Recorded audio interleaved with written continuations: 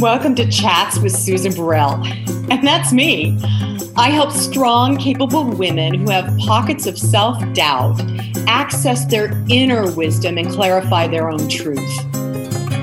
Chats with Susan Burrell is where we have rich conversations about empowerment, radiating your brilliance out into the world, and loving yourself more than you ever have before.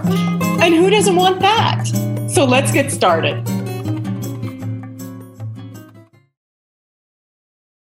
So today I am so happy to have Dr. Joe Dispenza joining me today. Joe, thank you so much for calling in and being here. Thank you, Susan. I'm happy to be with you. Now, the reason why you're here with us today is because in January, you're going to be doing a workshop out in Westlake Village from January 8th to the 10th at the Westlake Center for Spiritual Living. So we're going to be talking a bit about your workshop. But first, I want to let everybody know that you were in the movie 10 years ago, What the Bleep Do We Know? And your segment, I think, was very powerful because, and this is the work you've continued to do over the last 10 years of exploring the idea of neuroscience and how we can use that to change our life. Yeah? Absolutely. So let's talk a bit about a couple of ideas around that, because I want our listeners who, if they haven't seen What the Bleep Do We Know, to kind of understand what the neuroscience piece of it is and then move into what it is you'll be doing at your workshop. Well, I think one of the biggest things, Susan, we heard at the Bleep conferences and several of the workshops we did around the world after the movie was that people said, really great information, really good content, but how do you do it? How do you create the life that you want? And I think that science is the contemporary language of mysticism. I think science is a great way to demystify the mystical. And so 10 years ago, people were interested in the philosophical, scientific understanding of how subjective mind, our mind, produced an effect on the objective world, on reality.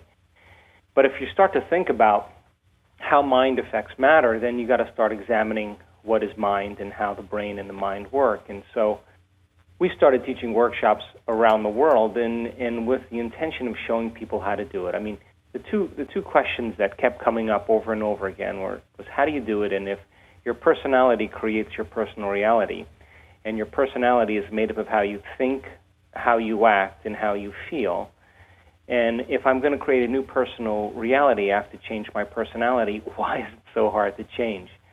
So we created a biological model based in the latest science of neuroplasticity and epigenetics and psychoneuroimmunology and quantum physics, which, by the way, all of those specific fields point the finger at possibility. They empower the individual to have some control over their destiny. So we began on the journey, and I'm happy to say 10 years later, we're seeing some pretty remarkable things.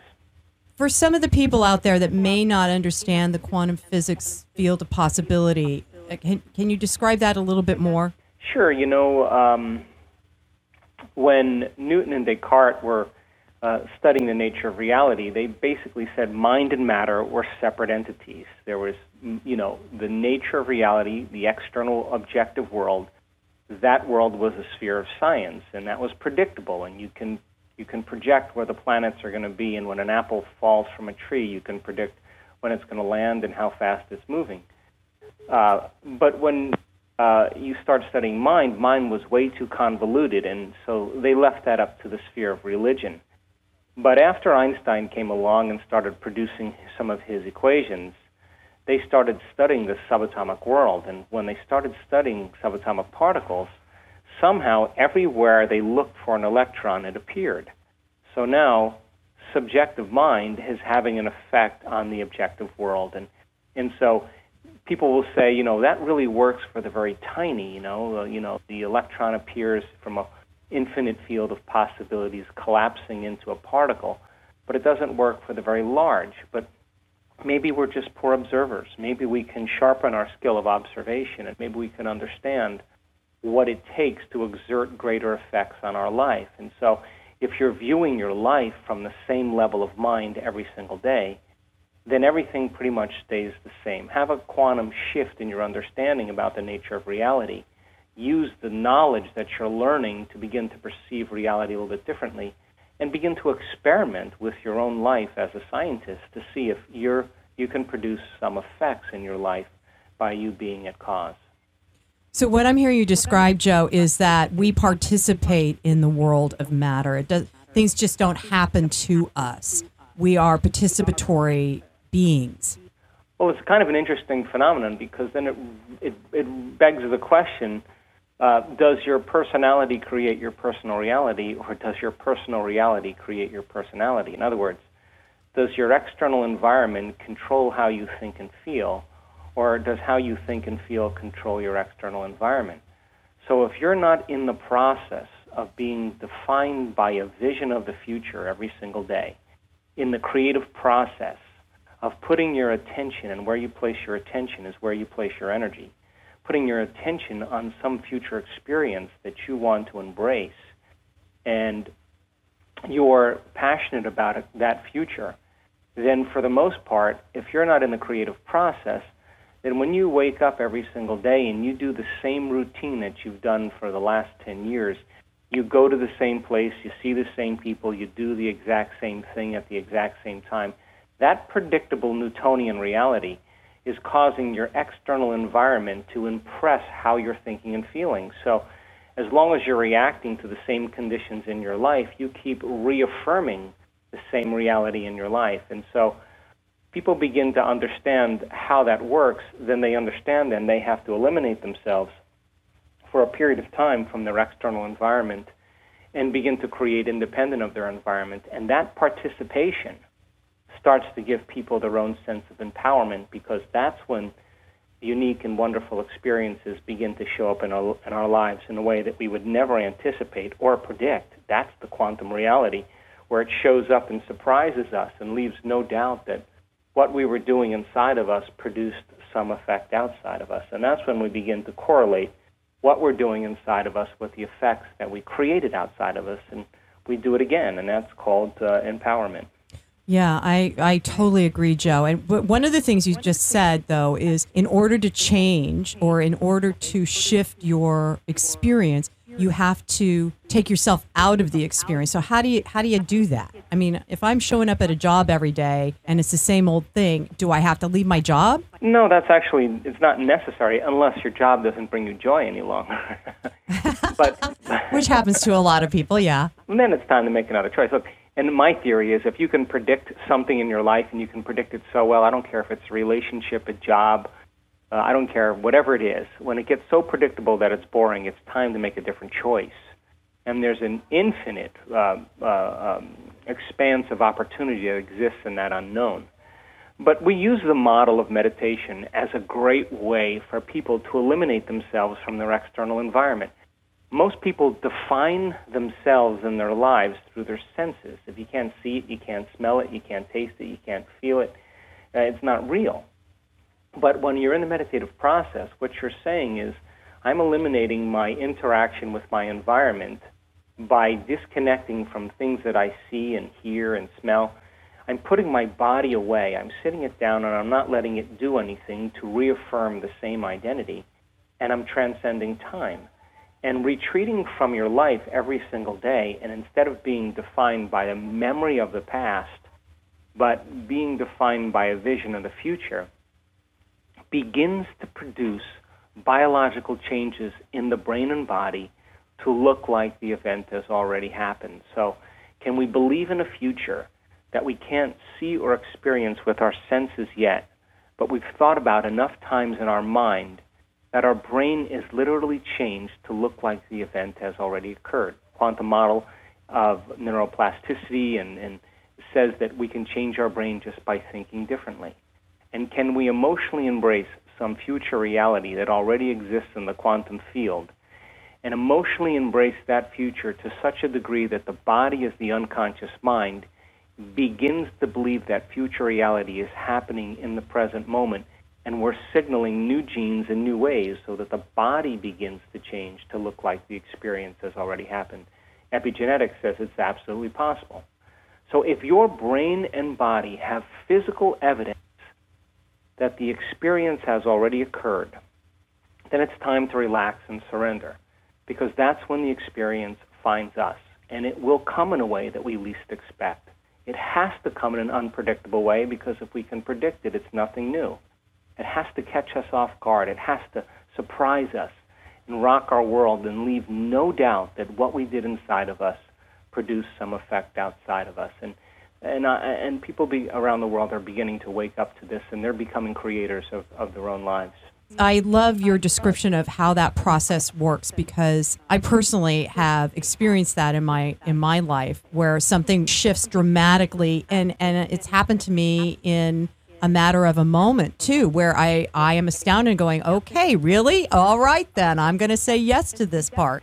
It's very interesting, because I believe in having the opportunity to contribute to people's lives in the last 10 years. I think the hardest part of all of this, Susan, is making the time to do it. I think that's it.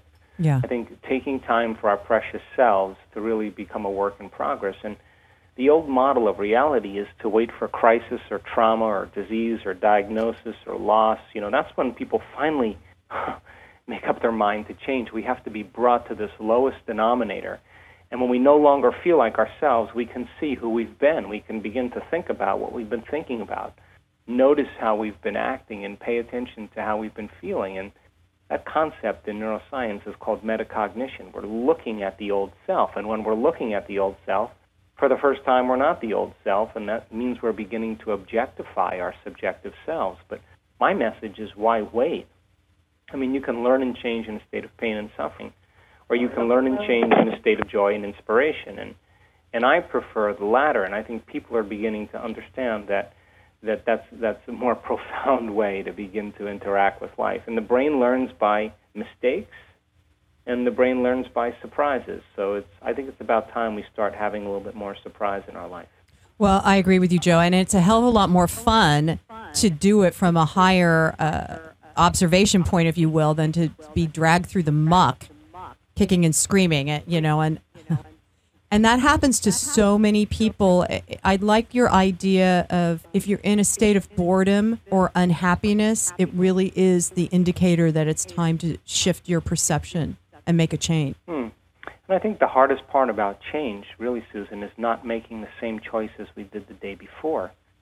And the moment we're no longer going to think the same way, or the moment longer we're not going to execute the same behaviors or live in the same emotional state, the moment we do that, we don't feel like ourselves any longer. And that's when we step into that river of change. And because that river of change feels so unfamiliar, it feels so uncomfortable, it feels like an unknown, it feels unpredictable, most people rush back to the same boring or unhappy life so that at least they can predict their own guilt or their own judgment or their own unworthiness, because that's more familiar to them. And so waltzing from the old self to the new self and crossing that void is the biological, the neurological, the chemical, and even the genetic death of the old self. And people will say, well, I can't predict my future. Well, the best way to predict your future is to create it right in that unknown. That is the perfect place. And so when we show people that,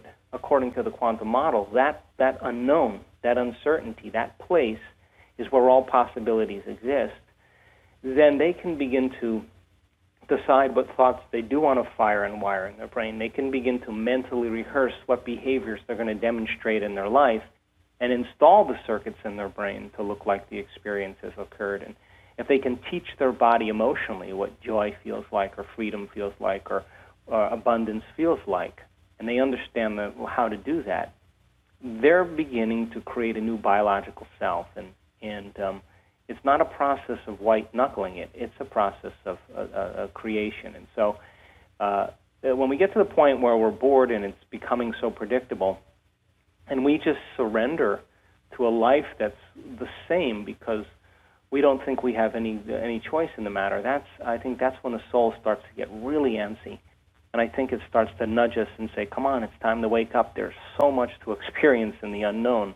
And you're still holding on to these same states of being. Joe, as you were just saying that, part of one of the conversations we've had on Living Your Inspired Life is about self-value, self-worth, and how many of us have been, our culture, if you will, affirms that we're not valuable, which is why you got to go buy the next best thing or look like the supermodel or whatever it is. So resetting or rewiring the brain to see yourself differently, in my experience, sometimes it felt like it was taking way too long. Well, actually, no. I mean, I believe that we already know how to do this. I think everybody at some point in their life has done something great. And when they did something great, they didn't do exactly what they did the day before. They sat down and they thought for a few moments of what they wanted to experience, whether it was a goal or a vision or a dream or whatever. And they started to create an image in their mind that represented their new future. That's called an intention. And then they got inspired by it. They started getting excited and enthusiastic, and their body was getting a sampling emotionally of the future. And if how you think and how you feel creates a state of being, for that moment, they're living in that future reality. And they started to think about the choices they were going to make and the choices they weren't going to make. And they started to review the behaviors they were not going to demonstrate and the habits they were not going to fall back into. And they started to review the behaviors they were going to demonstrate. And they kept their energy and emotions up, and they didn't want to fall to those lower-level emotions. And they did it every day. Every day they made it a priority until they reached a point where they knew it was going to happen. And when you reach that point, it's no longer about the experience. It's about the fact that you created the experience. That's like cooking a great meal and then finally sitting down and knowing it's going to be awesome.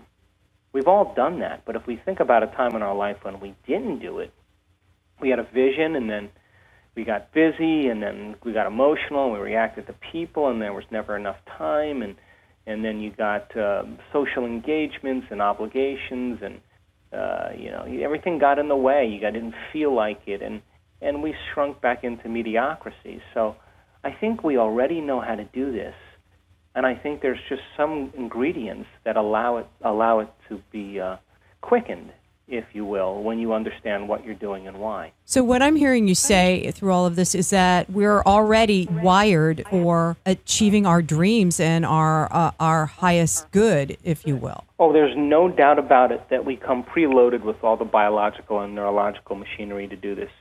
There's no doubt that I have seen in the last 10 years common people like you and I doing the uncommon, healing themselves from all kinds of diseases, creating the lives they wanted, letting go of old emotional scars, experience mystical and profound interdimensional experiences that change them forever. And so I think we're innately already divine creators, and I think the biggest limitation that we have as human beings is living in that state of survival. And living in survival is living in stress. And stress is when our bodies are knocked out of homeostasis and balance. And when we live in those states of emergency or altered to such a degree that we experience aggression and anger and hatred and frustration and judgment and fear and anxiety and insecurity, unworthiness, guilt, shame, depression, those are all created from the hormones of stress. And it's a scientific fact that more than 70% of the time people live in those states. So when you're living in survival and there's threats out in your external environment, and that jungle is dangerous, it's not a time to create. It's not a time to trust. It's not a time to open your heart. It's a time to survive. And so if we're spending the majority of our time living in that state, then we're always trying to force the outcome. We're always trying to control the outcome. We're always trying to change something in our life by matter trying to change matter. And that's when we get in trouble because we get in our own way. And so we have to lay down the very thing we used our whole life to get what we want for something greater to occur. And that's what people are waking up to now.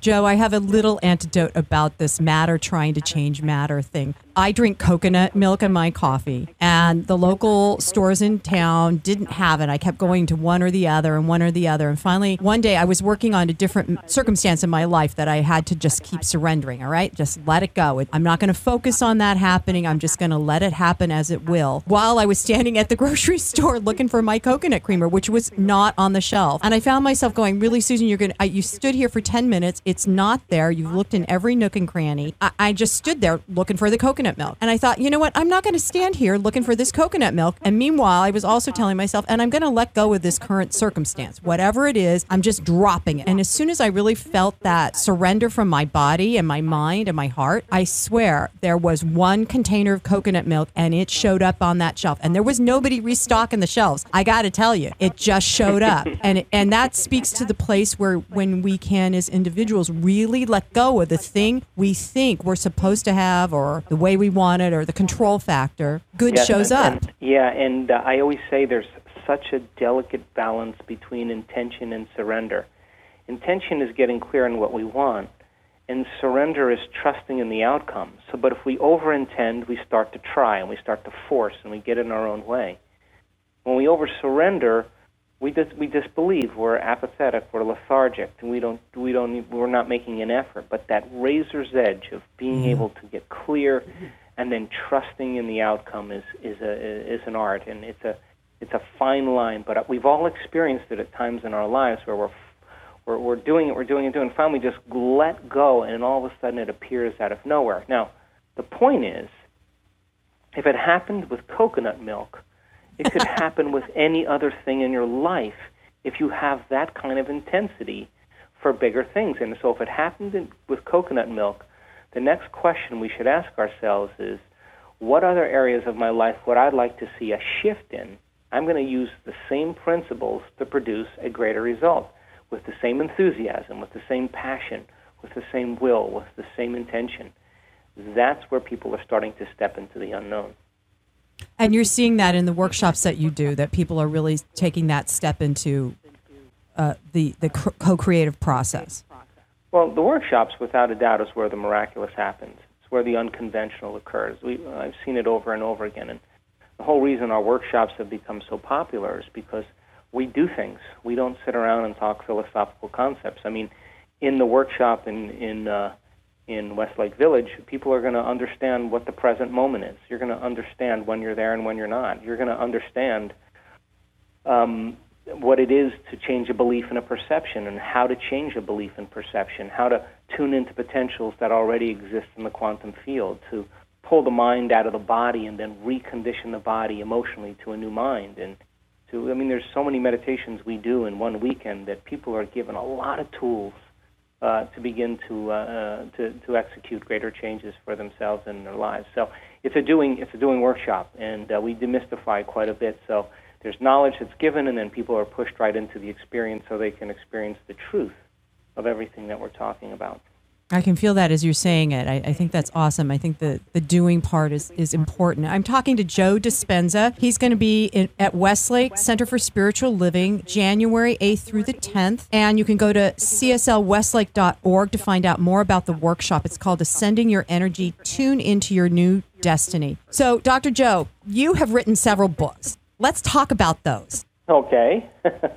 What would you like to talk about, Susan? Well, your latest book is called You Are the Placebo, Making Your Mind Matter. I saw on your website there was a conversation about placebo and nocebo, and I'd never heard the word nocebo. So let's talk about all that. Okay, well, I wrote You Are the Placebo because we started seeing people right in our workshops, right during a weekend, heal themselves of very, very significant genetic conditions, whether it was lupus or MS or chronic pain, or we saw Hashimoto's syndrome, all kinds of different conditions, and it was started to catch my eye because it was happening in real time. In other words, they just didn't feel better; they were better. We took the measurements in their blood tests and in their scans, and all the markers returned back to normal. So I started thinking about how can you give someone a sugar pill,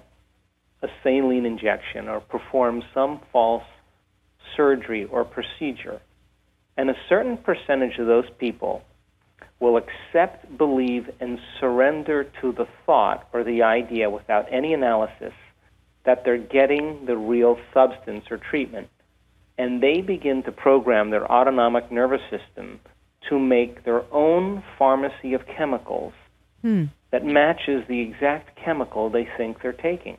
They make their own antidepressants. their own antihistamines, their own analgesics or anti-pain medications or chemicals by thought alone. So then I started thinking, well, if I begin to understand the science behind how the placebo works and really look at what science has to say about it, could you teach it? And could you teach it better? And instead of people putting some faith or belief in something outside of them, like the pill representing a symbol of health, could they put their faith and belief in a potential that exists in the quantum field, an unknown, and keep revisiting that unknown until they make it known and produce the same biological changes by thought alone? And I'm happy to say that in the book, I've gone to great measures to not only demystify it, but then we've done over 1,000 brain scans of our students in our advanced workshops before a workshop, and they went through 4 or 5 days of training, and then we measured their brain after. We've measured epigenetic changes in their urine. We've measured heart coherence. We measured the energy in the room, the energy around the body. And without a doubt, when people understand what they're doing and why they're doing it, the how becomes easier. And so my interest was, and still is, to close the gap between knowledge and experience. And the workshops we teach, our advanced workshops, are called Information to Transformation. And we've done a ton of measurements to really show that it's not just in people's minds, it's in their brains. Wow, I think that's so impressive. And the fact that it is qualifiable, that you're able to test and then see. Now, are these transformations or healings, if you will, are they sustainable? I mean, like when they leave the workshop, do they still not have whatever they came in with? Yeah. The 95% of them are sustained. Yeah, we've had people with Parkinson's disease and traumatic brain injuries, uterine fibroids, severe anxiety, post-traumatic stress disorder. They're functioning in a very different personality. They're functioning in a very different state of being, and so. Yeah, the answer to the question is absolutely yes. But by the same means, if you think about it, let's say you're in an antidepressant study and you're given a placebo, and you're taking that pill for 6 or 8 weeks. That pill is a reminder. It represents a future potential, right? So you have to take the pill every day to remind you that you're getting better. Well, just like taking that pill, that when you take that pill, that's the placebo, it represents a future possibility. And when you get enthusiastic or excited or emotionally lifted, the combination of the clear intention and the elevated emotion begins to change your biology. So just like someone taking the placebo every day, some of these people who heal themselves of rare genetic disorders like polycystic fibrodysplasia, which never heals it never heals ever. A person's walking around with all their markers normal and no signs of fractures in any of her bones. That person had to cross the river of change, and she had to move into a new state of being for years until finally she kept signaling that gene over and over again.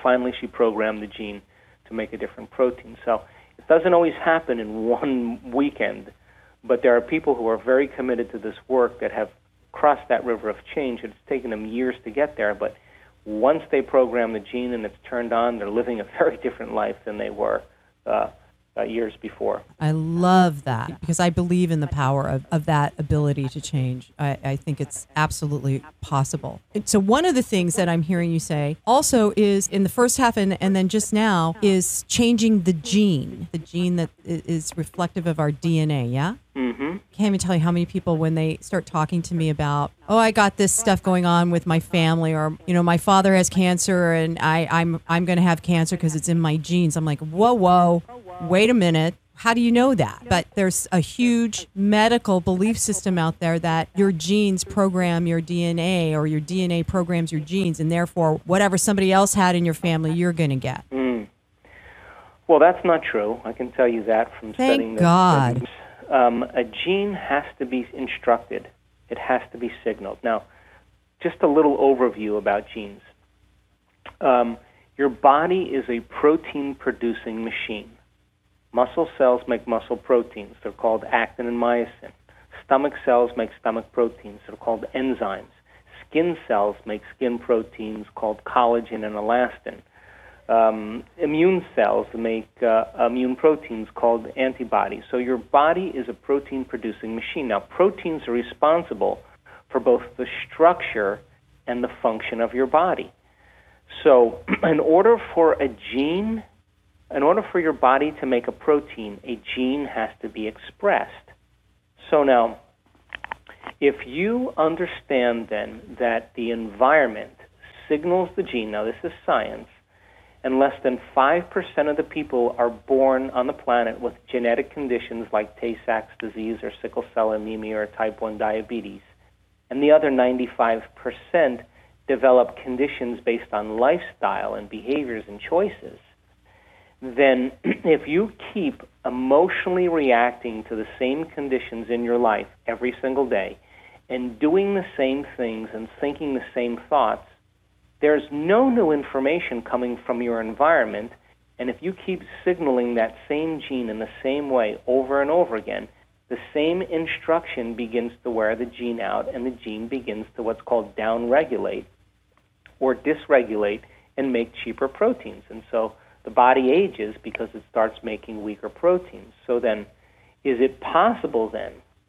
if a person was living in fear because their father was abusive as a child, and they memorize that emotional state and they perceive their life through the lens of fear, and every single day, it's a scientific fact that the hormones of stress, primarily emotions like fear, dysregulate and downregulate genes to create disease. After 10 years of the exposure to that same environmental condition, she programmed the gene to make a different protein. Is it possible then to recondition the body and signal a new gene in a new way to make a different protein to change either the structure or function of the body? And it turns out in one gene, you can have 35,000 variations on that same gene. Now, genes are like Christmas tree lights. They turn on and they turn off. When they turn on, they upregulate. They make great proteins for health and for long-term building projects and growth and repair. When they downregulate, they're in stress or they're in emergency, and they're turning off and they're making weaker proteins. So your Christmas tree lights are turning on and off all the time. But if you're thinking the same thoughts that produce the same chemicals to make you feel the same way, and those feelings drive your same thoughts, how you think and how you feel creates a state of being. And those familiar feelings that are based on past experiences begin to regulate the same chemicals. You keep the same lights on and the same lights off, and now you're headed for a genetic destiny. So now this just isn't dinner conversation, because I've had enough dinner conversations with quantum physicists and neuroscientists and geneticists to the point where I'm more interested in the application of it than anything else. And when people begin to realize, when they know the truth, as an example, a group of stressed out executives that have really, high demands on themselves, if they spend 15 to 20 minutes a day finding the present moment, learning how to relax, learning how to breathe, and they do that for 6 weeks, they will regulate 1,561 new genes, over 800 genes that upregulate for growth and health, and over 700 genes that downregulate for disease and inflammation, turning on new lights, turning off old lights. And if people happen to meditate in the past, the average is about 2,000 new genes are regulated just by doing something differently.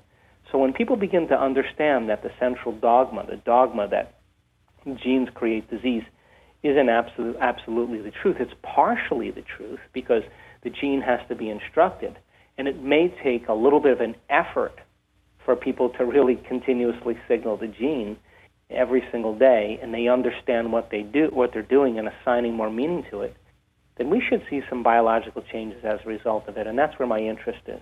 I like the application part, Joe. And I'm curious, because as the modern medical field, is this integrating into the AMA way of doing healthcare? Well, I think there's a strong intellectual division that's going on right now in our world, in Western culture, and actually I'm going to say the world now, the global consciousness. I think there are people that are clinging to the very old paradigms of,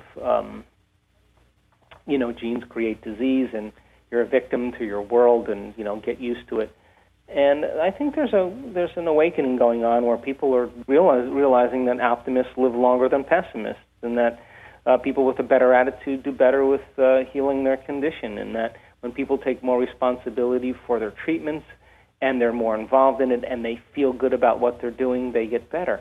And you can't even deny the placebo any longer. I mean, if 3 out of 4 people who are in a double-blind placebo study for depression are given a placebo, 3 out of 4 of those people get well by taking a starch pill, you cannot eliminate the fact that thought is that powerful.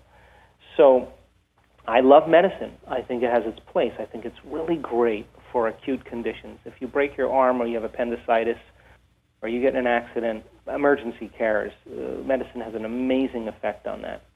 But when we're talking about chronic conditions that require a lifestyle change, a new paradigm and a new model has to be enveloped. And so I think it requires both physical changes in the body, it requires chemical changes in the body, and it requires emotional changes in the body. If there's 3 types of stress, physical, chemical, and emotional, then there's 3 types of balance, physical, chemical, and emotional. And my experience in 30 years of just studying this is that if you get 2 out of those 3 in order, the third one always comes around. If a person is chemically out of balance and physically out of balance, and you change that, they're more emotionally balanced. If they're emotionally imbalanced and they're chemically imbalanced, then if you can get them to change their emotional state and their chemical state, they're more physically balanced. So I think that people are beginning to want a new understanding, a new model that they can adhere to and be participants in it as well. If you would just speak a bit about why the emotions are so important, because it seems to me like if I got something going on health-wise, then I'm gonna want my doctor to help me with my chemical, my chemistry and my physical stuff. But what's so important about the emotional stuff? Well, so if you study the emotions of stress or the chemicals of stress, the chemicals of stress are the chemicals that push the genetic buttons that create disease. When we live in chronic states of long-term stress, no organisms in nature can live in emergency mode for an extended period of time. It's just impossible because all the energy is being utilized for emergency in their external environment, and there's no energy in the internal environment for growth and repair. So when we react to things in our life, the end product of any experience is called a feeling or an emotion. Now, if 70% of the time most people are reacting to conditions in their life and they're experiencing bitterness or hatred or judgment, fear, it's those chemicals that are created from those hormones of stress that begin to downregulate genes to create disease. So when you react to something or someone in your life, there's a refractory period of chemicals that are created from your reaction. That's called an emotion. You're altered in some way. But if you don't know how to control your emotional reaction to whatever it is in your life, and you keep that refractory period going on for hours or days, that's called a mood. A mood is one long emotional reaction. So someone comes up to you and says to you, Susan, what's wrong with you? And you say, well, I'm in a mood. Why are you in a mood? Well, I had this thing happen to me 5 days ago. What it really means is that you're having one long emotional reaction. Now, if you keep that same refractory period going on for weeks or months, that's called a temperament. So you say, why is he so angry? I don't know. Let's ask him. Why are you so angry? Well, I had this thing happen to me 9 months ago, which means I'm memorizing my emotional reaction. Now, if emotions are a record of the past and you're living by the same emotion every single day, it means you were still in your past. And if you keep that emotional reaction going on for years on end, that's called a personality trait. So people start to wear their emotions layer by layer, and that's who they believe they are.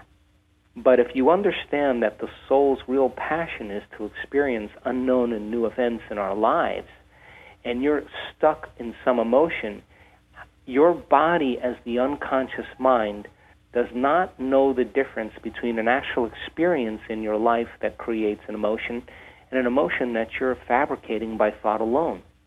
And so if those emotions drive certain thoughts and those thoughts reaffirm certain emotions, that cycle of thinking and feeling then conditions your body to literally be in the past. And we can never create a new future holding on to the emotions of the past. So a person will say, well, I had this event that happened to me, 15 years ago with my ex-husband, and that's why I'm so angry.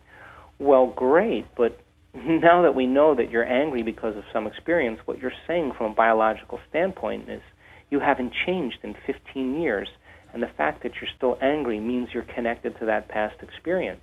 And when people begin to realize that the only person that they're hurting by living by that emotion is themselves, I don't care about the event. The event is meaningless. What is important is them overcoming that emotion, because when they free their body from the chains of that emotional addiction, the side effect of that is true joy, because the body is no longer anchored to the past. It's liberated, and there is a liberation of energy. We go from particle to wave, from matter to energy. And that liberation of energy causes the person to no longer view their life through the lens of the past. Now they can see possibilities they never saw before, because a memory without the emotional charge is called wisdom, and that's the name of the game here. Is the inner wisdom. Exactly. So this, on your website, you had I copied down a quote because it caught my attention, where you said the quantum field responds to who we are being. So that's what you just were describing, is that infinite place of all possibility will react or align with us according to who we think we are. Sure. So a state of being, thoughts are the language of the brain, and feelings are the language of the body. And how we think and how we feel creates a state of being. So just think about this. I mean, a person will say, well, I prayed all night long, and I had a very clear intention of what I wanted to happen. Well, it turns out they've done experiments to see if intention changes matter in any way. They take a few vials of DNA and they set them at a remote location away from expert prayers. And they say to these prayers, with all of your intention, we want you to see this DNA wind or unwind, wind or unwind, wind or unwind. Keep the image in your mind. Intention is a mindful, thoughtful process of the DNA unwinding. They do it over and over again. At the end of the experiment, they check the DNA, and nothing happens at all. Intention did nothing to change the DNA. So they take another group of expert prayers, and they say, we want you to move into an elevated emotion. We want you to feel joy, goodwill. We want you to feel gratitude and radiate this emotion out into the quantum field, and just do it over and over again. And so they move into these elevated states, and they keep radiating this emotion into the field. They check the DNA at the end of the experiment, and an elevated emotion did nothing to change the DNA. But when they said to those people, we want you to see the DNA unwind in your mind, and we want you to get in touch with the emotion of how it would feel if the DNA actually unwound, 25% of the DNA unwound before the actual experience occurred. In other words, the DNA changed by thought alone. So if how we think and how we feel creates a state of being, a clear intention combined with an elevated emotion causes us to be more energy and less matter. And energy is the epiphenomenon of matter. So people will say to you, well, when my healing finally shows up, then I'll feel whole. Or when my success finally comes, I'll feel empowerment, and when my wealth comes, I'll feel abundant and free, or when my new lover shows up, then I'll feel love and gratitude. Well, that's the old model of reality. We have to teach our body emotionally what that future is going to be like. In other words, it is the wholeness that you feel that creates the healing. It's the empowerment that creates the success. It's the freedom and abundance that creates your wealth, and it's the love that you feel that creates the love in your life. And so making that turn for people has them get beyond the idea of defining reality with their senses. And that's a state of being. So it sounds like you kind of have to have it before you can experience it. Well, let's say it this way. You have to change your brain and body biologically to the point where you've conditioned your brain and body to already know what it's going to be like. And when you know that you know, then all of a sudden you're no longer trying to control the outcome. You trust in the outcome. Mm-hmm. You don't know when it's going to happen or where it's going to happen, but you know it's going to happen. And it's exactly how we are when we get tickled. You can't, the physiology of tickling, you could never be tickled if you know where you're going to be tickled or when. Well, the quantum field is the same way. It wants to surprise us. So when we start surrendering and trusting into the unknown and we get out of the way, that's when we're surprised and tickled by the universe.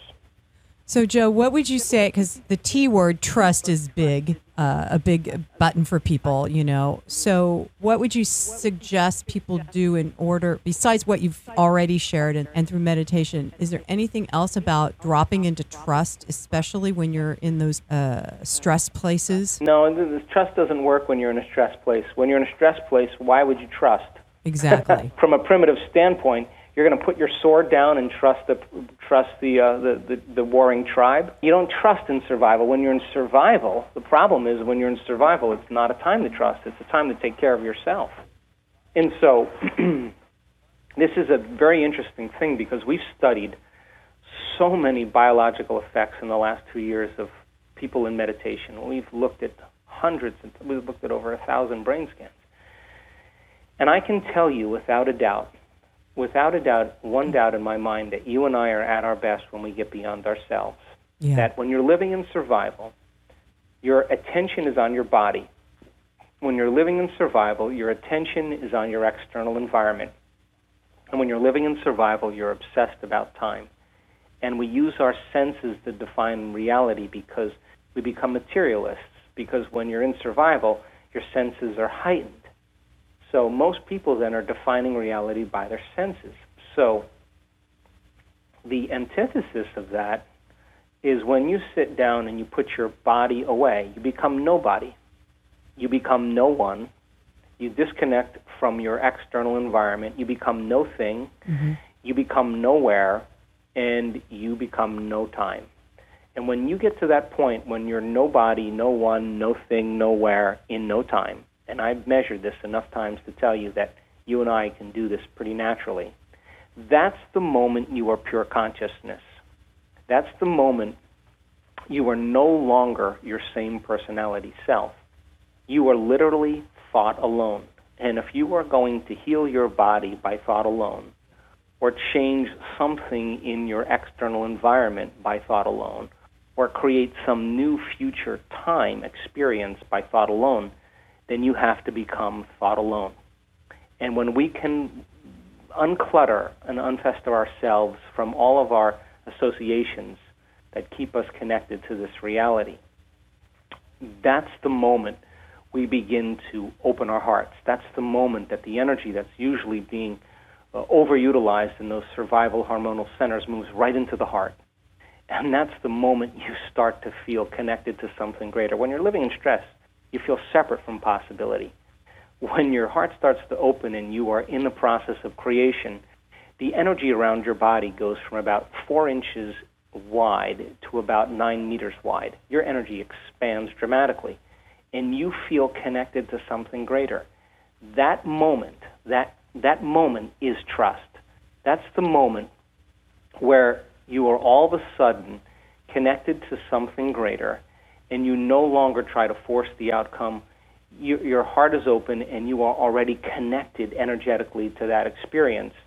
And on some level, this quality of intuition and knowing starts to take over, and you would never try to force the outcome.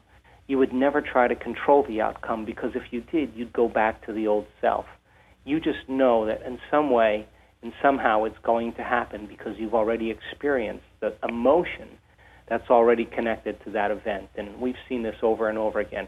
The heart goes into a high level of coherence, and some of our students can sustain that kind of coherence for an hour at a time. It's a skill for them, and they can create very significant coherent patterns in their brain, and they sustain that for an extended period of time. So a coherent brainwave signature combined with an elevated emotion that's creating a coherent heart rate signature creates a new energetic field, and that's when we start to execute more effects on our environment. It sounds like what you've just described, Joe, is the way that you begin to touch into the unknown. Everything you've just described felt to me like that's just being in that unknown where there's that quantum field. That's exactly what I'm talking about. And so if you're living in survival, though, Susan, who wants to trust the unknown? When you're in survival, you run from the unknown. It's not a time to trust in the unknown. The unknown represents predators and danger and injury. And so the more addicted we are to the hormones of stress and to those emotions, the more we run from the unknown. Even if we have a bad relationship or a poor job or terrible circumstances in our life, we'd rather cling to the emotions that keep us connected to that than step into the unknown. When you teach people how to break free from those addictions emotionally, then the unknown becomes an adventure. Now they're not afraid of the unknown. They're craving the unknown because they know that they don't want what they've had all the way up into this point, and that the eternity is a huge place, and they want to step into it.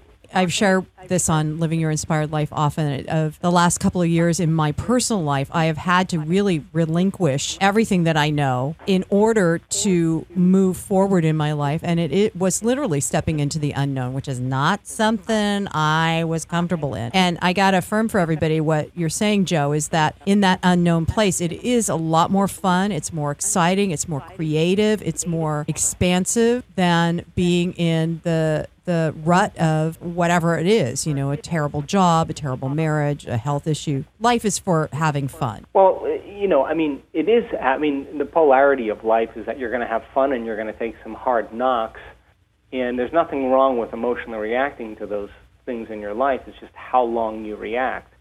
So I think when we are meeting the adversity in our life is to challenge our mind to a greater level of understanding. In other words, what piece of philosophical, spiritual, theoretical information could I apply in this experience to produce a different outcome? That's when it gets exciting. So the unknown, then, for all of us, that's when we feel the most alive. That's when we feel more aware, because we can't cling to the familiar any longer if we're far enough away from it. And that's when we start to rely on our greatest resources. And that's when we start to begin to take what is unknown in there and begin to become familiar with it and to make it known. And that's exactly what the word meditation means, to become familiar with. So the more we become familiar with our old self, and we don't let any thought, behavior, or emotion cause us to return back to the old self because we're so familiar with it, then we are separating ourselves from that old identity. And if we can think about and envision a new future and begin to rehearse the behaviors we're going to demonstrate and emotionally teach our body what it's going to be like, we're going to become familiar with a new state of being, because nerve cells that fire together wire together. And if you keep bringing up the same emotion, you're beginning to condition your body into a future. And so I think once you begin to understand how it works and you begin to demystify it to a greater degree, then the unknown, all of a sudden, you say, okay, I'm out in the unknown now. At least I'm not in guilt, or at least I'm not in shame, or at least I'm not in unworthiness. God, I'm so glad I'm done with that. Now I have a whole new experience to create for myself, and there should be new emotions with that. And if there are infinite potentials in the quantum field, that means there are infinite experiences and infinite emotions. And it should be pretty exciting instead of living by some of the ones we've lived by for this up until this point. Dr. Joe Dispenza, thank you so much for joining us on Living Your Inspired Life today. I just want to remind everybody about your upcoming workshop again before we end. It's called Ascending Your Energy, Tune into Your New Destiny. It's going to be January 8th through the 10th at Westlake Center for Spiritual Living, and you can find out more about it and sign up at cslwestlake.org. Dr. Joe, thank you so much for the wonderful conversation and the information and the thought-provoking stuff that you do. And so it is. Namaste. Well, that wraps up our chat for today. Thanks for joining me. And if you want to learn more, go to SusanBurrell.com. You can contact me through the website. There's blogs for you to read. There are videos to watch. And remember, I am an intuitive healer and spiritual guide at the crossroads of life. And I would be more than honored to help you on your journey to live an empowered life. And so it is. Namaste.